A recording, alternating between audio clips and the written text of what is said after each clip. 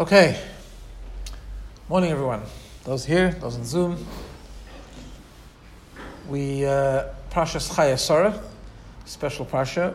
Before we start, we're going to dedicate today's learning for the refuah shlema of Sarah bat Oraf. She should have a refuah shlema and successful surgery and so on. Only good things. It's also in Israel, it's a special, I don't know what they're doing this year, but it's a special Shabbos. They have Shabbat Chevron. Thousands of people spend Shabbos in Chevron because this is the Shabbos where Avraham Avinu bought Chevron. He bought the Ma'aras HaMachpelah. So let's just begin, as we always do, with a quick overview of the Parsha. It's just a few stories. It's, of course, the passing of Sarah and the burial, the buying of Ma'arat HaMachpelah and so on. A large part of the Parsha which we're going to talk about is the Shidduch, the marriage between Yitzchak and Rivka, a long story and the first recorded wedding in the Torah, meaning described wedding in the Torah. Later on, Avraham Avinu takes another wife, Keturah, although Mefarshim Chazal tell us that she was Hagar and she came back, had more children with Avraham Avinu. Later on in the Parsha, we learn about the passing of Avraham, and then towards the end, we learn about the children of Ishmael and his death. Interesting pasuk over there, just by the way. We read when Ishmael died, it uses the same terminology as it normally uses by tzaddikim. By tzaddikim, it doesn't say he died, it says vayigva, he like expired and he died, so to speak, right? That's an expression only reserved for tzaddikim. It uses exactly the same expression by Ishmael, and Chazal tell us, Rashi brings it down, that he did tshuva. Right? Ishmael did tshuva at that. Okay. So just a very quick look, first of all, at the very beginning, the first pasuk of the parsha, but that's not what I want to talk about in great detail. Just want to sort of just quickly gloss over it, and then we're going to go to the main topic. I'm just going to share the screen first of all. 1 second.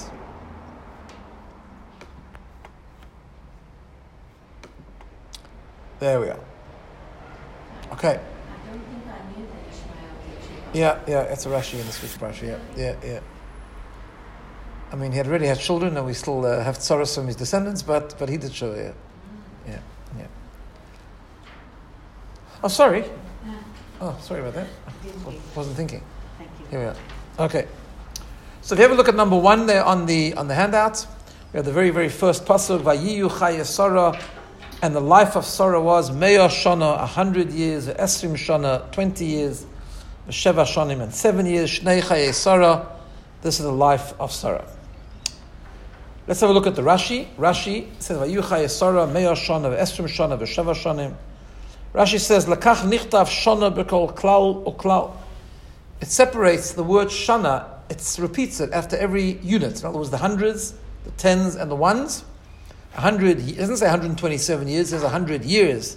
100 years, 20 years, 7 years. Lo Melachah, to tell you, Shekol Echad Nidrash La'atzmoi, that everyone has to be interpreted on its own.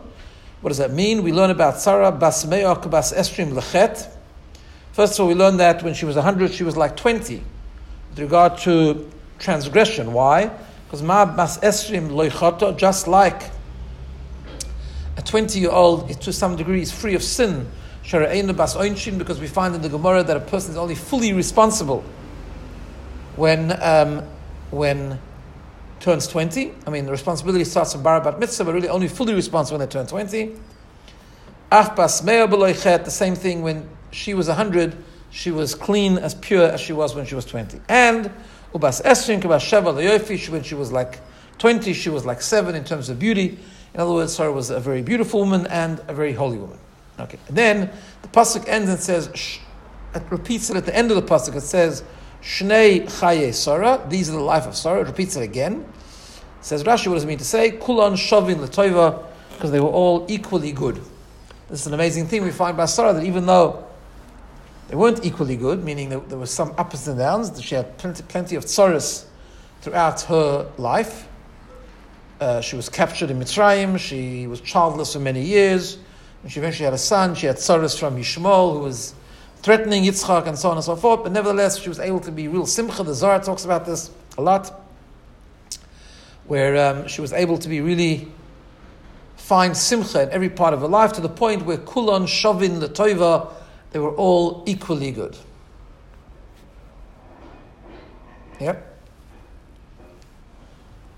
Just a very short thing, I'm not going to go into the depth, but just a very short Kabbalistic thing. The Kabbalah says that this three divisions in the Pasuk, Me'ah Shana, Esrim Shana, Sheva Shanim, 100 years, 20 years, 70 years, refers to three sort of levels within the person. There's the level of Ratzon, which is like conviction, desire. There's a level of, that's 100. There's a level of Seichel, which is intellect, that's the 20s. And then there's the 7 years, which is the 7 emotions, right? And the idea is that they all have to connect. A healthy person, a holy person, a person who's righteous means that what they do is that they live in such a way where what they have in their heart in terms of conviction then plays out in the way they think, and then plays out with the way they feel, and that makes up the whole person.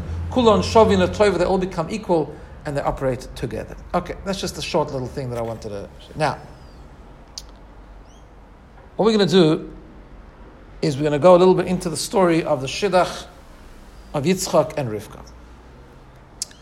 As I mentioned, it's the first Shidduch, first marriage that is told in great detail in the Chumash, right? Just a little bit of just overview.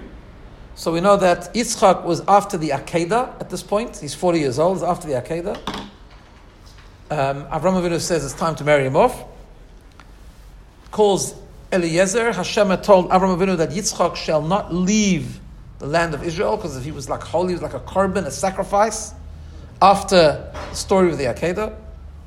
So Avraham Avinu calls his servant, his faithful servant Eliezer, sends him to his family outside of Israel to find a Shidduch, does not want the daughters of Canaan, and so on.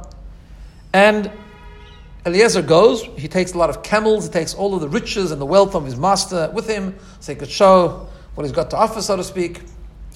Comes to the well. We know that many tzaddikim found their shidduch at wells, water, separate discussion, but that's what we find.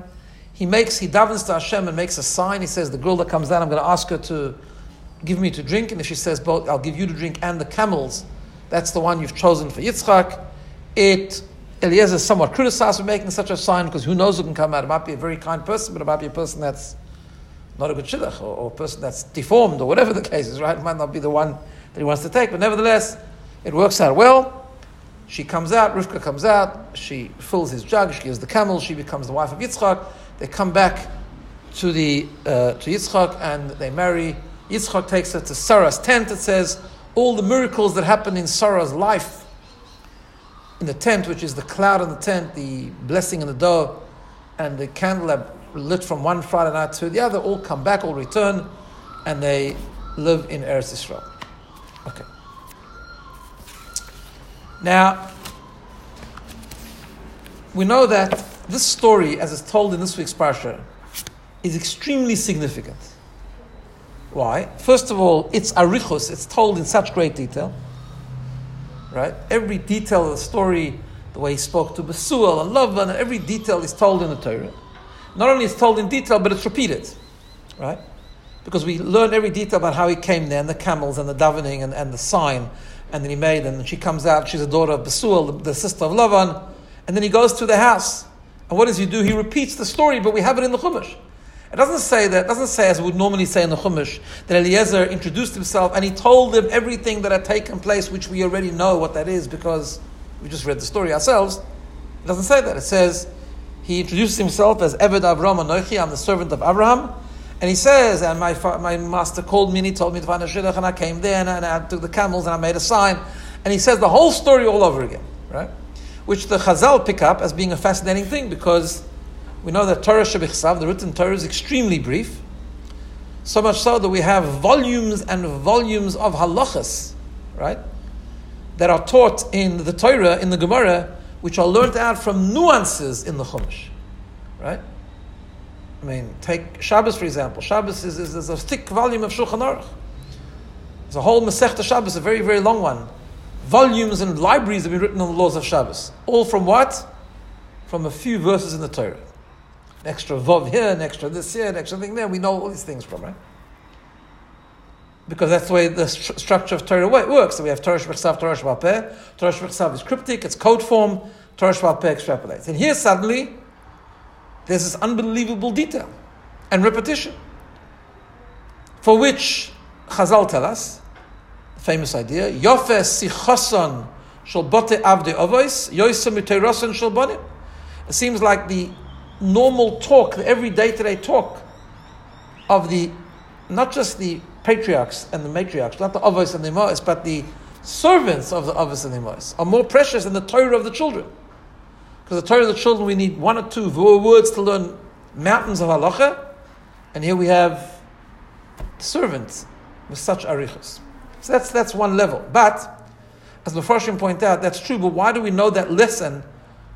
Why do we need to know that lesson from this particular story? In other words, it answers why something that's got to do with the slaves of, or the servants of the avos and the imos would be more detailed than the Torah of the children, but it doesn't explain why in this story. What's significant about this story? So I want to share with you a number of ideas on two levels. First of all, the first level is this. It's a fundamental story. Okay? Why is it a fundamental story? Because it's the first wedding. No, let's backtrack for a moment.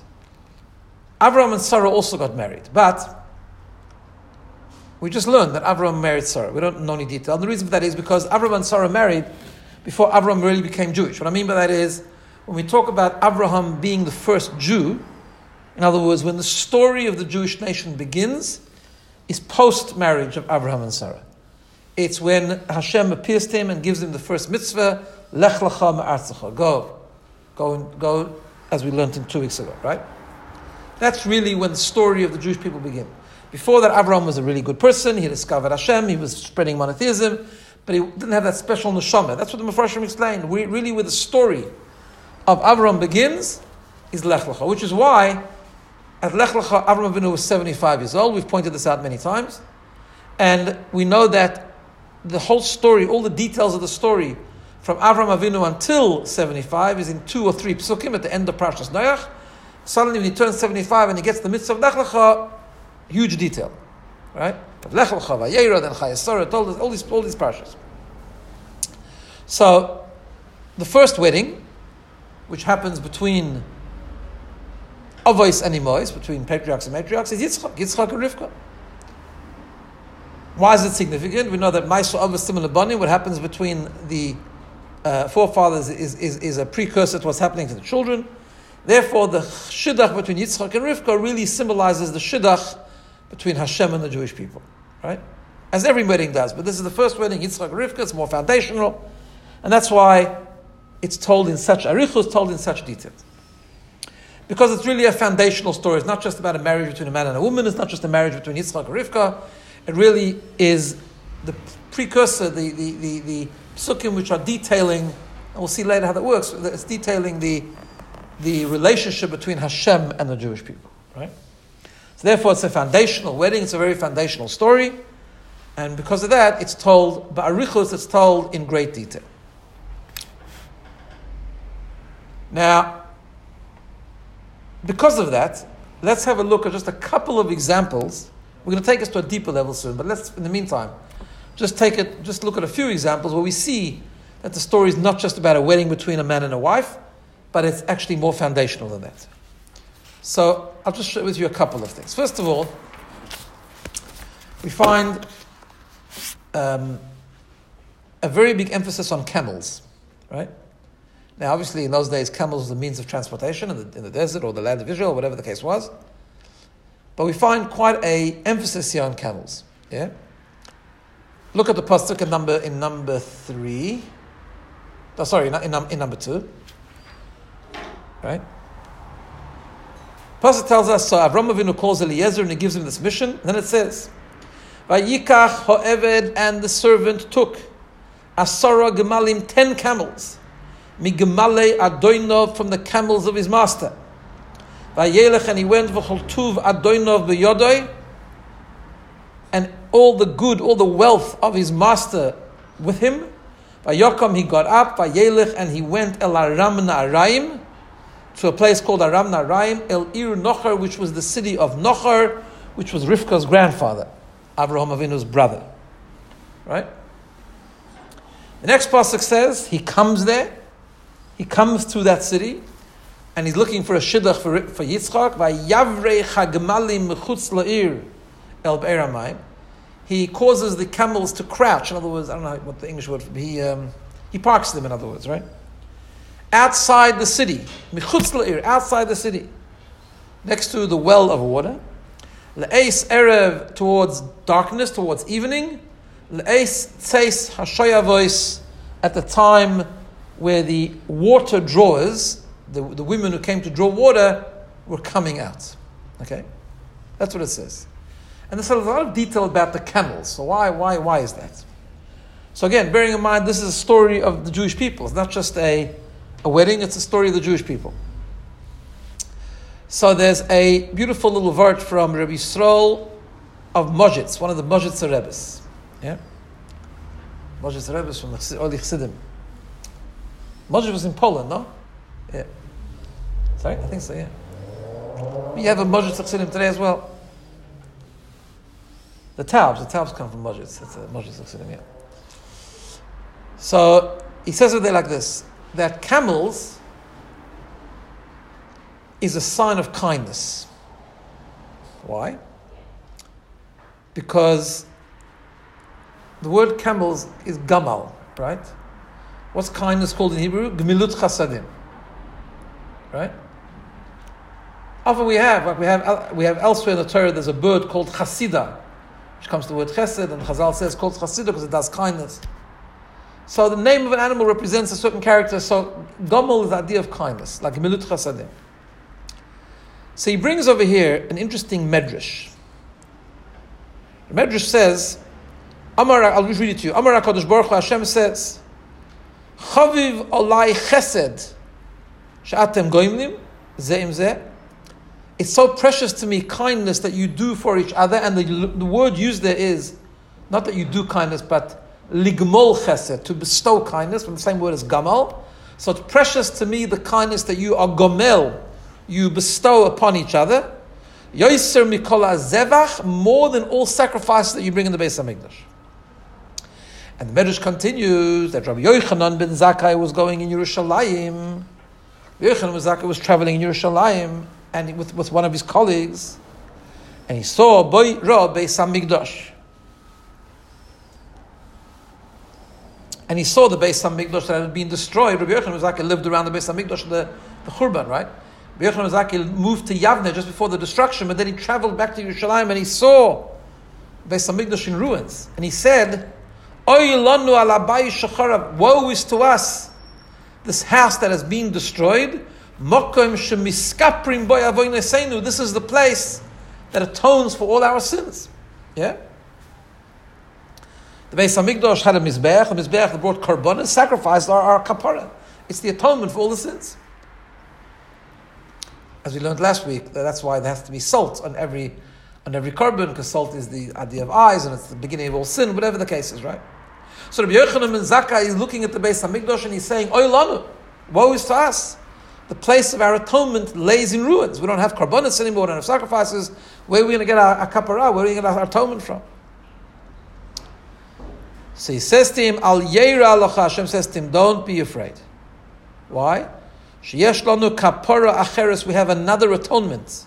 Shehi kamoisa, it is just like the atonement of the Beis HaMikdash. What is that? Gemilus chasad. Yeah. Says the Mojitz Rebbe like this. He says, this is the pasuk like this. The pasuk says, we have to read the pasuk differently. It says, Vayikach migmal, have a look again in number 2. Vayikach migmalei adoinov. Right? Eliezer takes migmalei adoinov from the camels of his master, which means he took the attribute of chesed from his master. Eliezer takes the chesed of Avraham Avinu. Avraham Avinu is all about chesed. He parks it. Where does he park the chesed? Michutz la'ir, outside the city. What's the symbolism of outside the city? Golus. Ir means the city, a reference to Yerushalayim, Ir HaKodesh. Chutz la'ir, outside the city, is the idea of Golus. So he parks the idea of chesed. Eliezer is about to engage in a shidduch over here, which is the the Jewish history, the relationship between Hashem and the Jewish people, which is the relationship is ups and downs. We have a relationship with Hashem when we have a Beis HaMikdash. We have a relationship with Hashem when we don't have a Beis HaMikdash. So Eliezer parks the gemalim, the camels, the chesed of Avram Avinu, mechutz le'ir in Golus, to teach us that we don't have a Beis HaMikdash to atone for us, but we have the attribute of chesed. And when we do chesed with each other, we atone for our sins. Right? He says, this is hinted in such a beautiful Rashi in Parshas Lech Lecha. You know, whenever we do the Amidah, right? We say, Elokei Avraham, Elokei Yitzchak, Elokei Yaakov, right? God of Avraham, God of Yitzchak, God of Yaakov. Where does it come from? It comes from, give me 1 second, I'm just going to grab here we are. It comes from Parshas Lech Lecha. Rashi brings it, it's the Medrash. So, I don't have the whole thing in front of me, so I'm just going to look up the pasuk here. Give me 1 second.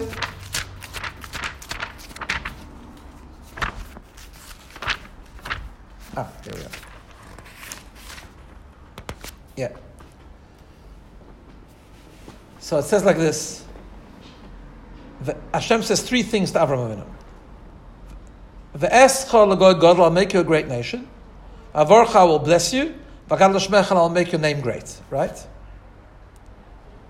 he says, Rashi brings it there, Hashem was hinting.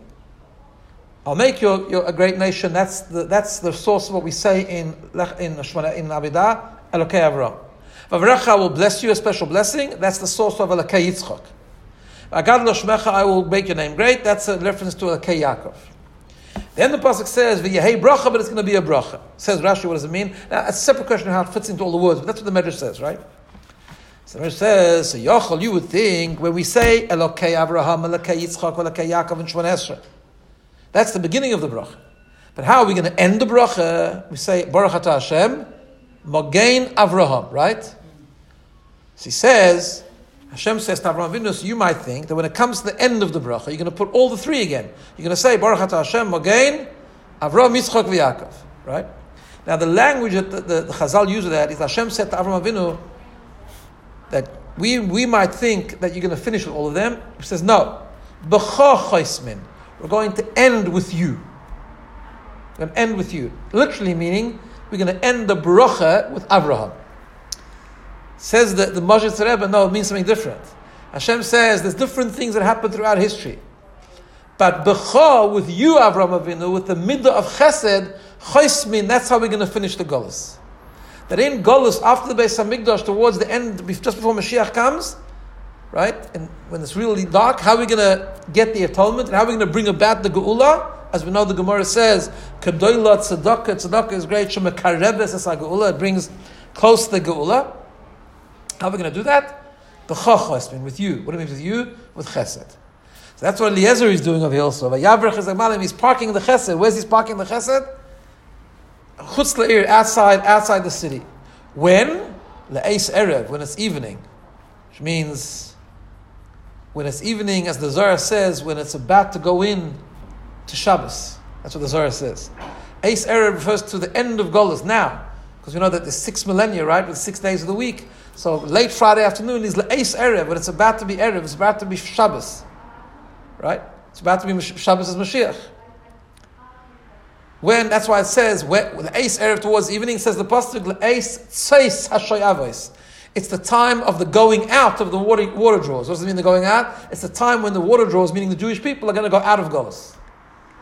And that's where he puts the Gemalim. To teach us that now, before Mashiach comes, one of the greatest important things is the idea of chesed, the idea of being kind to each other, the idea of inspiring each other, the idea of being each other close. Why? Because that's the atonement now, and that's what brings about the Geula. That's just one. I'm just sharing with you a nice word in its own right, but it's just an example of how the story is on a foundational level. That's about not just about a shidduch between a man and wife. It's really the relationship between Hashem and the Jewish people and the entire Jewish history. Another one we see, another example. Have a look at number 3. So he makes the sign with Rivka. She comes out. She gives him to drink, not just him, but all the camels. No one. It says, "Vayihi kasher kilu hagemalim lishtois." When it happened, when the camels stopped drinking, when they finished. So he knew he got the right girl. So what does he do?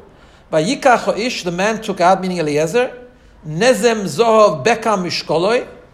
He took a nose ring which weighed a beka, it's a type of weight, same like a shekel, half a shekel. Ushnei tzmidim, and 2 bracelets al yodeo on her hand. Asara zov mishkolam, each one weighed 10 units of gold. Right? Says Rashi, what is this? Beka remez l'shikle Yisrael. This hints to the shkolim, the machzis hashekel. Beka lagulgoilis, which the pasuk says has to weigh a beka for each person. So he gave her a nose ring, which would be the beka lagulgoilis, hinting to the machzis hashekel, which the Jewish people are going to bring in the midbar. Turn over, Rashi says, Ushnei tzimidim, 2 bracelets. What's the 2 bracelets hint to? Remez lishnei luchais, it's the hint to the 2 luchais. Why is it a hint to the 2 luchais? Because bracelets are called tzimidim. But in Hebrew, the word samud also means connected to each other. So the 2 bracelets were called tzimidim. It hints to the 2 luchais, says Rashi, which were mitzumodois. They were connected. They were 2 tablets, but they were joined. Right? And the pasuk says, Asara zohav mishkolam, they each weighed, over the page, Rona, the next page. Asara zohav mishkolam, at the top there. No, another way, not that way, that's it. Right? 10 gold, they were weighed in 10 gold. Remez la'aseres hadibros. That's the hint to the 10 commandments. Right? So again, he's giving her jewelry, but it's not just giving her jewelry because she's going to be the bride. It's about the things that are going to happen to the Jewish people. The machzis hashekel, the 10 commandments, the 2 luchos, and so on. The Sochatchover Rebbe, the Shem Shmuel, takes it a bit further, and he says an interesting thing. He says that human beings work on 3 levels in order to get us going, to inspire good behavior and proper conduct. There are 3 things that need to happen. He says, one is the seichel, we need to think, and then we need to feel, and then we need to do. Right? We have to think and get our heads correct. We have to get our values correct, our thinking clear, and then we have to build up passion and emotion, and the passion and emotion inspires action, right? And he says these are the 3 things also. So the nezdim, the nose ring, that's in the head. That was the seichel. That was the idea of thinking, intellect, cognition. The 2 bracelets is emotion and action. Why they're so similar? He says because emotion is much closer to action than intellect is. Intellect is somewhat removed, which is how it works. You think about something and still detached. You're not actually doing anything yet, right? Once you get excited about something, then you put it into place. So that's why those are the 3 things. So Eliezer is giving Rivka these 3 things. Again, foundational. It's about how we serve Hashem. That we need to have all three layers of our functionality have to be on board. We have to be able to think correctly, learn and study and understand what Hashem wants from us. We have to then have avas Hashem and yiras Hashem. We have to have love and fear of Hashem, build up emotion and passion and excitement, and then put it into action. Those are the 3 parts of the jewelry. The 1 nose ring, which is in the head, and the 2 bracelets, which is passion and emotion, right? So there's another example of how details in the story is not about just a wedding, it's about Am Yisrael, it's about the Jewish people's relationship with Hashem. Okay. However, it goes a little bit deeper than that. It's not just about the history of Am Yisrael, but this marriage between Yitzchak and Rivka is really a formula, right? A formula of how to serve Hashem. Now, that formula is a very difficult formula, which we'll talk about in a moment. To understand this, let's just start with another question. Again, we said why before, but why is this whole tumult, this whole detail and emphasis brought out specifically with Yitzchak and Rivka's wedding? Why? Okay, so we said because it was really part of Jewish history already, but what's a deep idea? So let's start with the following. We find not just that this is a foundational story, but we find that it's a miraculous story. And we find that this story of Yitzchak and Rivka, I'll give you 2 examples how we see this. There was a very strong, almost supernatural revelation of Hashem in the story, indicating that this story represents something very powerful. So powerful that it needs not the regular brachas from Hashem, but it needs something amazing. Where do we see this? First of all, we see in a very small detail. Kfitzas haderech, right? We find that when Eliezer came, he said, he kind of indicated that he left and came on the same day, which was impossible because it was a... Sorry? It's possible. Not possible. Impossible. Yeah. To go from Israel to Aram Naharaim is impossible in one day. It takes, I think it's 14, the Chazal tell us how long it takes, but I've forgotten exactly. It's 14 days or something. Right? And why did that happen? Says Rashi, Shekaf Tzalei Haaretz. The Kvitzas Haderech, as we call it, right? A miraculous shortening of the journey. Right? Why was that so necessary? Okay, there are many, many reasons why it was so necessary, because when Rivka became of age and it was important to take her out of Haran, Aram Naharaim, it became urgent. But we see that generally there's a miraculous concept and a sense of urgency. It's like a thing that is happening from Hashem, which is very, very powerful. We found also another amazing thing. Listen to this. And let's have a look at the pasuk over here. Number 4. When he was davening to Hashem, right, and he asked Hashem for a sign, and he's going to ask the girl with the thing. It says the whole story with the jug of water and the camels. The pasuk says the following. Vayihihu terem kilo ledaber. So Eliezer is davening. Says the pasuk in number 4. Before he finished speaking, before he finished davening, v'hinei Rivka yotzes. Rivka is coming out. Who is Rivka? She yoldel Psul ben Milka. She was born to Psul, the son of Milka. Eshes Nachar, the wife of Nachar. Achi Avram, the brother of Avram. V'chada al shichman. She had a jug on her shoulder. What does it mean before he finished speaking?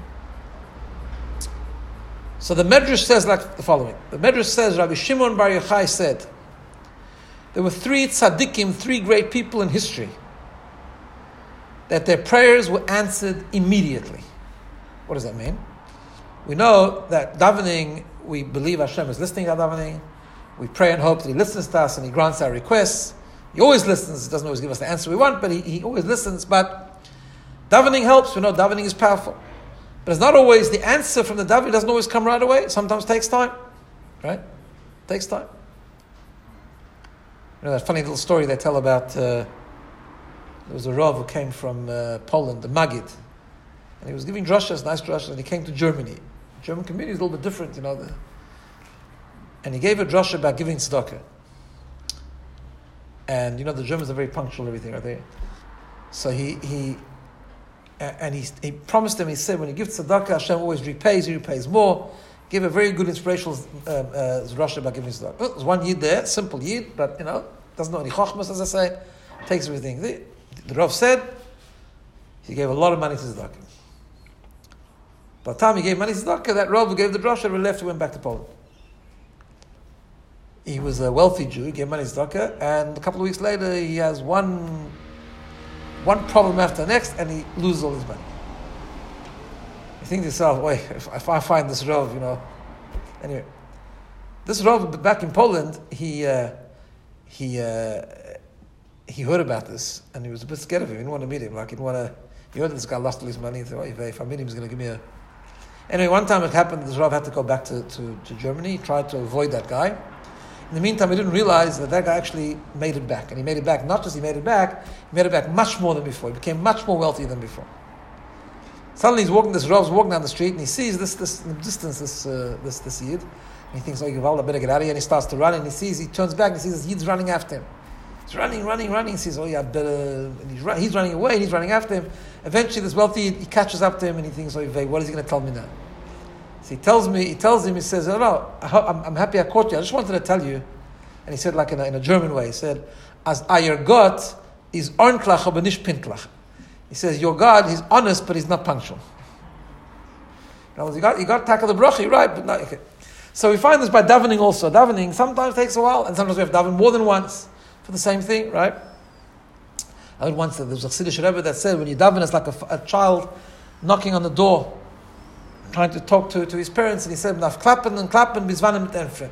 You got to keep knocking until he answers. Okay. Says the Medrash of Shimon Bar Yochai said, but there were 3 people we find in Tanakh who davened and got an immediate response. Who are they? Eliezer, Moshe Rabbeinu, and Shlomo HaMelech.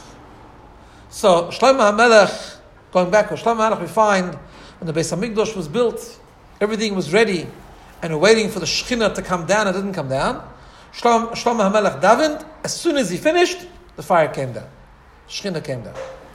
Moshe Rabbeinu was at a critical point in the Midbar, where he was being challenged by Korach. It was a very terrible story, and Korach and his men, not only undermining Moshe Rabbeinu personally, but were undermining the whole authenticity of Torah, the truth of Torah, the eternity of Torah, and so on and so forth. So Moshe Rabbeinu davened that Hashem should show a sign, and if Moshe Rabbeinu was right and they wrong, Hashem should open up the ground and swallow them up. As soon as Moshe Rabbeinu finished, right away, the ground opened up, and Korach went. And Eliezer davened over there by Rivka, by thing, and as soon as he finished, before he finished even, Rivka's coming out, right? 3 people got an immediate response. However, if you examine this closely, you see that's not exactly the same. Eliezer, who's the servant out of the 3, he's not the tzaddikim out of the 3. I mean, he's a great person, but he was just Eved Avram. His tefillah was even more powerful than Shlomo and Moshe Rabbeinu. Because Shlomo, Melech and Moshe Rabbeinu, it says as soon as they finished, that's their prayers were answered. By Eliezer it says, Vayu terem kilo ledaber. Right? Before he finished. It was such an unbelievable tefillah that even before he finished, Hashem answered him. And if we take it a step further to actually understand this, in Kabbalah it explains what's the difference between these different tefillahs. Why some tefillahs take time and those 3 people were answered immediately. So, we're not going to go into the whole thing in detail, but the concept in short is this. That in Kabbalah it's explained that when a person davens, Hashem answers, but the answer has an evolutionary process. It's what we call in Chassidus and in Kabbalah, Seder Hishtalshlus. There's a long levels of worlds where that bracha has to be translated, evolve from the spiritual into the physical, into less spiritual, until it comes into this world, right? We know it doesn't always come directly, because there's a system of how the bracha comes straight from Hashem, but how it lowers and lowers and lowers until it evolves into the bracha which we're asking for, right? By the way, this is one of the ideas of how they answer the famous question. It says in Gemara that on Rosh Hashanah, all Yidden are judged, right? We daven and we get answered in Mitzvah Hashem. Hashem benched us with a good year. But then it says, Adam Nidon B'chol Yom, a person's judged every day. So if Hashem already decided we're going to have Parnasa, for example, or we're going to have health, right, on Rosh Hashanah, why do we have to daven for it every single day? Why we re-scrutinize every single day? And one of the answers that's given is like this, that when Hashem answers our prayers on Rosh Hashanah Yom Kippur, the bracha is there, but it's there in the spiritual context. It has to go through a process. The bracha every day is that it should go through the process. Because otherwise a person's prayers could be answered, Hashem could grant him parnasa, but it remains in heaven. It doesn't come down tachlis. Right? That's why we have to daven again, that the bracha that Hashem gave us, Rosh Hashanah, should travel, should keep traveling. Right? Sometimes we have to daven multiple times, so it travels even more. Until it gets to us. But then there's something we call that's such a powerful tefillah, that it's called, like it says in the Pasuk, Ad Meheira Yorutz Dvorah, that Hashem answers immediately, because it's such a powerful tefillah that the response is such a great response that it bypasses the system. It bypasses all the steps it has to go down, and straight from Hashem down to us, and it's done. Right? So that's the tefillah of these 3 great people, but in those 3 great people itself, as we said, obviously the Eliezer's tefillah was so great, and the event was so important, that Hashem responded not only when he finished, but before he finished. That's how powerful the tefillah was. That's how powerful the response was. Why is it so powerful? So there's a concept, I'll just mention it briefly in the Kabbalistic terminology, but I'll try more to explain it. That it says that Yitzchak and Rivka represented 2 names of Hashem called Ma and Ban. And essentially the way it works is like this. We find this by the Ovis and the Mois in general. Are you there last night? Okay, so last night I did it more in detail, but I want to take a different angle to it. Yeah. So the Ma and Ban means that Ma represents spiritual purity, essentially. Right? It's got to do with how you spell the name of Hashem. I'm not going to go into that, but it's got to do with that concept. And Ban represents spirituality, the way it interacts with the physical world, right? Which means it's more relatable spirituality, relatable holiness. I was able to relate to something more mundane and physical. Another way to put it, the way we serve Hashem, We can only serve Hashem if there's the combination between the neshama and the body. Right? I don't only mean the neshama that keeps the body alive. I mean the neshama, what we call the nefesh elakis, the godly soul, which is the spark of godliness, right? So, what's the difference between the neshama and the body? The neshama is purity. The neshama is, especially the pintali, the essence of the neshama. That's just straight purity. It's purity. We know before the neshama comes down to this body, the neshama is chavuka udevuka b'achas, completely one with Hashem. The neshama is pure spirituality. What's the guf? What's the Jewish body? The guf is the body which can take that purity and make it work and reveal it and elevate the physical world. Right? Another way it's sometimes referred to is the upper waters and the lower waters. It's a little bit similar also to the concept of we have Torah and we have mitzvahs. Right? We explained it last time as well. So Torah and mitzvahs means that when we have Torah, when we learn Torah, Torah is purity. Right? That's why the Gemara says Torah cannot be contaminated. Right? It can become tomei. That's why a person who's impure is allowed to learn Torah, because Torah remains pure. Torah is the word of Hashem. Torah is one with Hashem. Torah remains holy. Right? When we learn Torah, we're in fact detaching from the world. Right? We're sitting by a shir, we're learning Torah, the world's going on, but we're in a cocoon. Right? We're in an insulated environment. Davening is sort of more spiritual as well, that way. And then you have mitzvahs. Mitzvahs is different. Mitzvahs is about actually applying the Torah to something physical. Taking a candle, lighting a Shabbos candle, taking a mezuzah and a piece of parchment and making it holy. Eating and making a bracha. Eating for the right purposes. Family life, business, whatever the case is, about bringing the Kedusha into the thing. Now, in order to fulfill the mission of the world, this is important. This is where the point comes across. In order to fulfill the mission of the world, which is to bring Hashem and reveal Hashem in the world, meaning reveal Hashem even in the lowest forms of the physical existence, we need the combination of ma and ban. We need the combination of these two extremes. Why? We need, first of all, to know what we're bringing into the world, which is undiluted godliness, undiluted purity. Right? But if you only have the undiluted purity, that's not going to be revealed in the world. Because it's undiluted and it's pure, it's transcendent, it's detached from the world. And then you have the ban, the ability to take that undiluted purity and bring it down and apply it and reveal it in the physical existence, in the lowest form of existence. And that is the entire formula of serving Hashem. Combining ma and ban. That's why our lives is all about ma and ban. Why? Our lives is about, we have experiences of complete purity, davening, learning, where we did fasting, Yom Kippur, right? We need those experiences. We need to know what is it that we're actually trying to apply. And then we need to leave those experiences and go into the world and apply it in the world. One without the other won't work.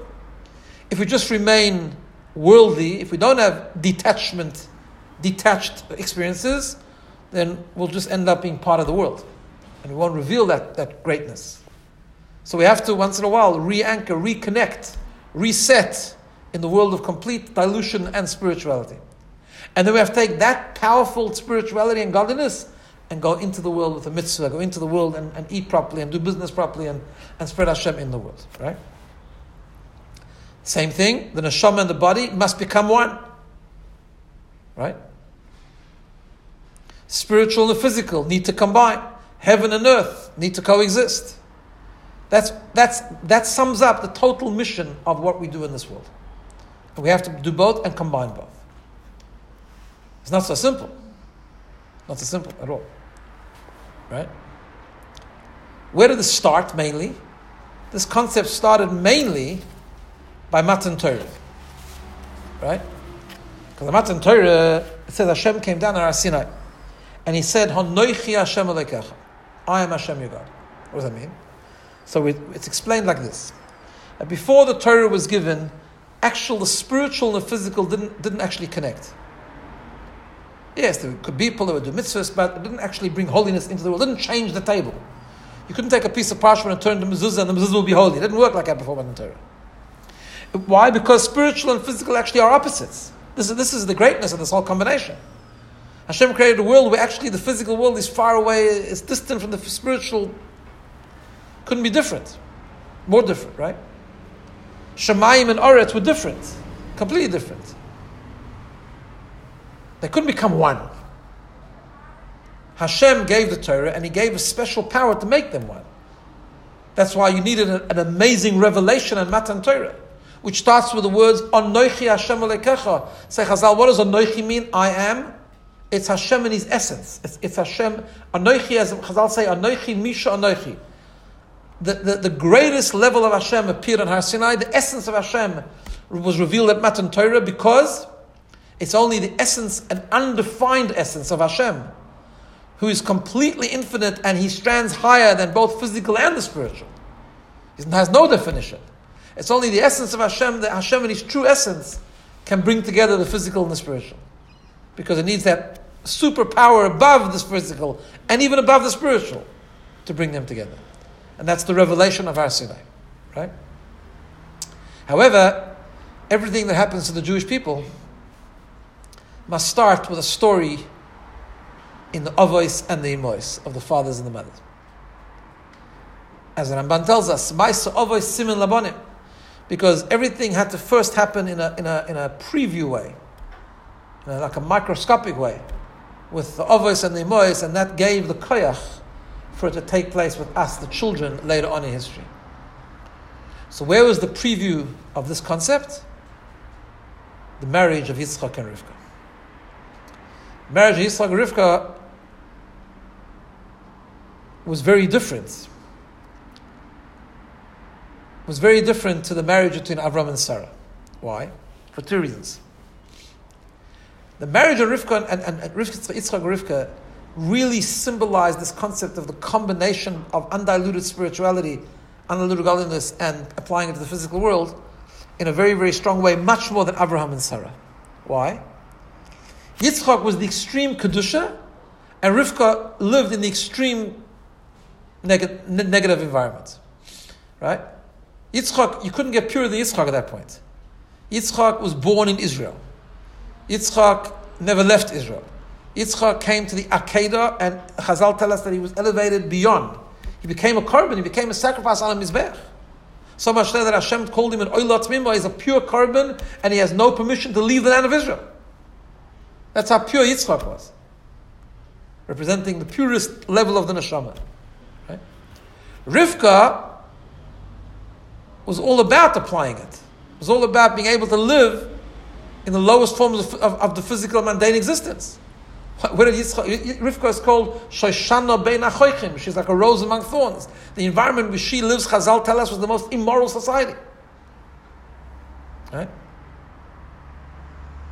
I mean, so much so that the Torah says when Rivka came out to drink the water, the Torah has to. It's a very strange thing the Torah does.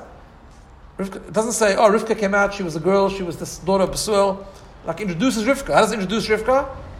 That she was a psula, she was unmarried, she never lived with a man. I mean, that's a funny way to introduce someone, right? What it's saying is because it wasn't the custom there. Over there was promiscuity. So she was the chiddush, she was the only one. Right?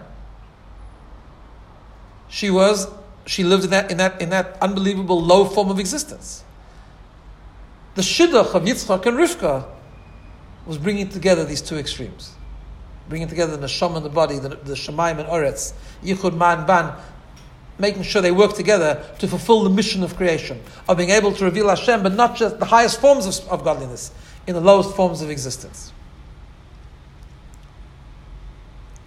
That's why it's such a foundational story. That's why it's told in such great detail. And that's why it needed such powerful, miraculous energy to be all around the story. It was miraculous like Matan Torah. It was a revelation of Hashem's answering the tefillah, similar to Matan Torah. Vaykelem terem kilo ladaber. Even before he finished davening, boom, a most powerful response from Hashem, bypassing all systems right away. Rivka comes out because you needed that unbelievable koyach. Just like with Matan Torah, you needed Anoichi Hashem Alekecha. You needed Hashem to say, "I am Hashem your God," the highest form of revelation to bring together these two forces. So too with the shidduch Yitzchak and Rivka. And another reason that it takes place at this point, with this shidduch is, because this is the first shidduch that happens after Bris Milah takes place. And what do we know about Bris Milah? Bris Milah was another preview to Matan Torah. Because Bris Milah, we know from many Mefarshim, was the only time before giving of the Torah where the physical object of the mitzvah became holy, as we know, right? Because Hashem commanded Avraham to circumcise himself and to circumcise Yitzchak, and the physical organ of the Bris Milah became holy even before Matan Torah. So again, the Bris Milah was also part of this process of setting the foundation for Matan Torah and being able then to set the scene for what would later become the mission of Am Yisrael, which happened inspired by the giving of the Torah. And of course, the lesson that we learn from all of this is, that, number one, that we have to always make sure the way we serve Hashem involves both forms of that experience. The Yitzchak and the Rivka. We both have to have a marriage of Yitzchak and Rivka. There need to be times in our life where we just escape into purity, to re-anchor, to reconnect, to know what we're doing. And then we have to do the Rivka, taking it and implementing and applying it to our life. One without the other doesn't work. If someone is just cocooned in spirituality his whole life, hasn't fulfilled the mission of creation. If someone doesn't set aside time to experience purity, he will also won't be able to fulfill the mission. It's got to be the combination of both things. Number one. And number two, the lesson is that no matter where you find yourself, even if you find yourself in an environment that appears to be very unspiritual, people often complain, if I was living in a more of a Torah environment, I'd be able to be okay. No. The story tells us not true. It starts with Shidduch Yitzchak Rivka. That you bring through Eliezer, you bring the koyach, the power of Yitzchak to be combined with Rivka. Meaning, not only combined with Rivka, where Rivka was. In Aram Naharaim, in a very, very immoral society. And even there, every part of the world is part of that plan to reveal Hashem. And therefore can be done anywhere. It just needs to be done through marrying Yitzchak and Rivka. The more negative the environment is, the more you need the Yitzchak component as well. You need the experiences of complete Kedusha, and then the power to bring it and apply it to that very low level. And that's why Yitzchak Rivka's story is told in such amazing detail, with such amazing emphasis, because it's so foundational in terms of the formula which we use every single day to serve Hashem. All right, we'll stop there.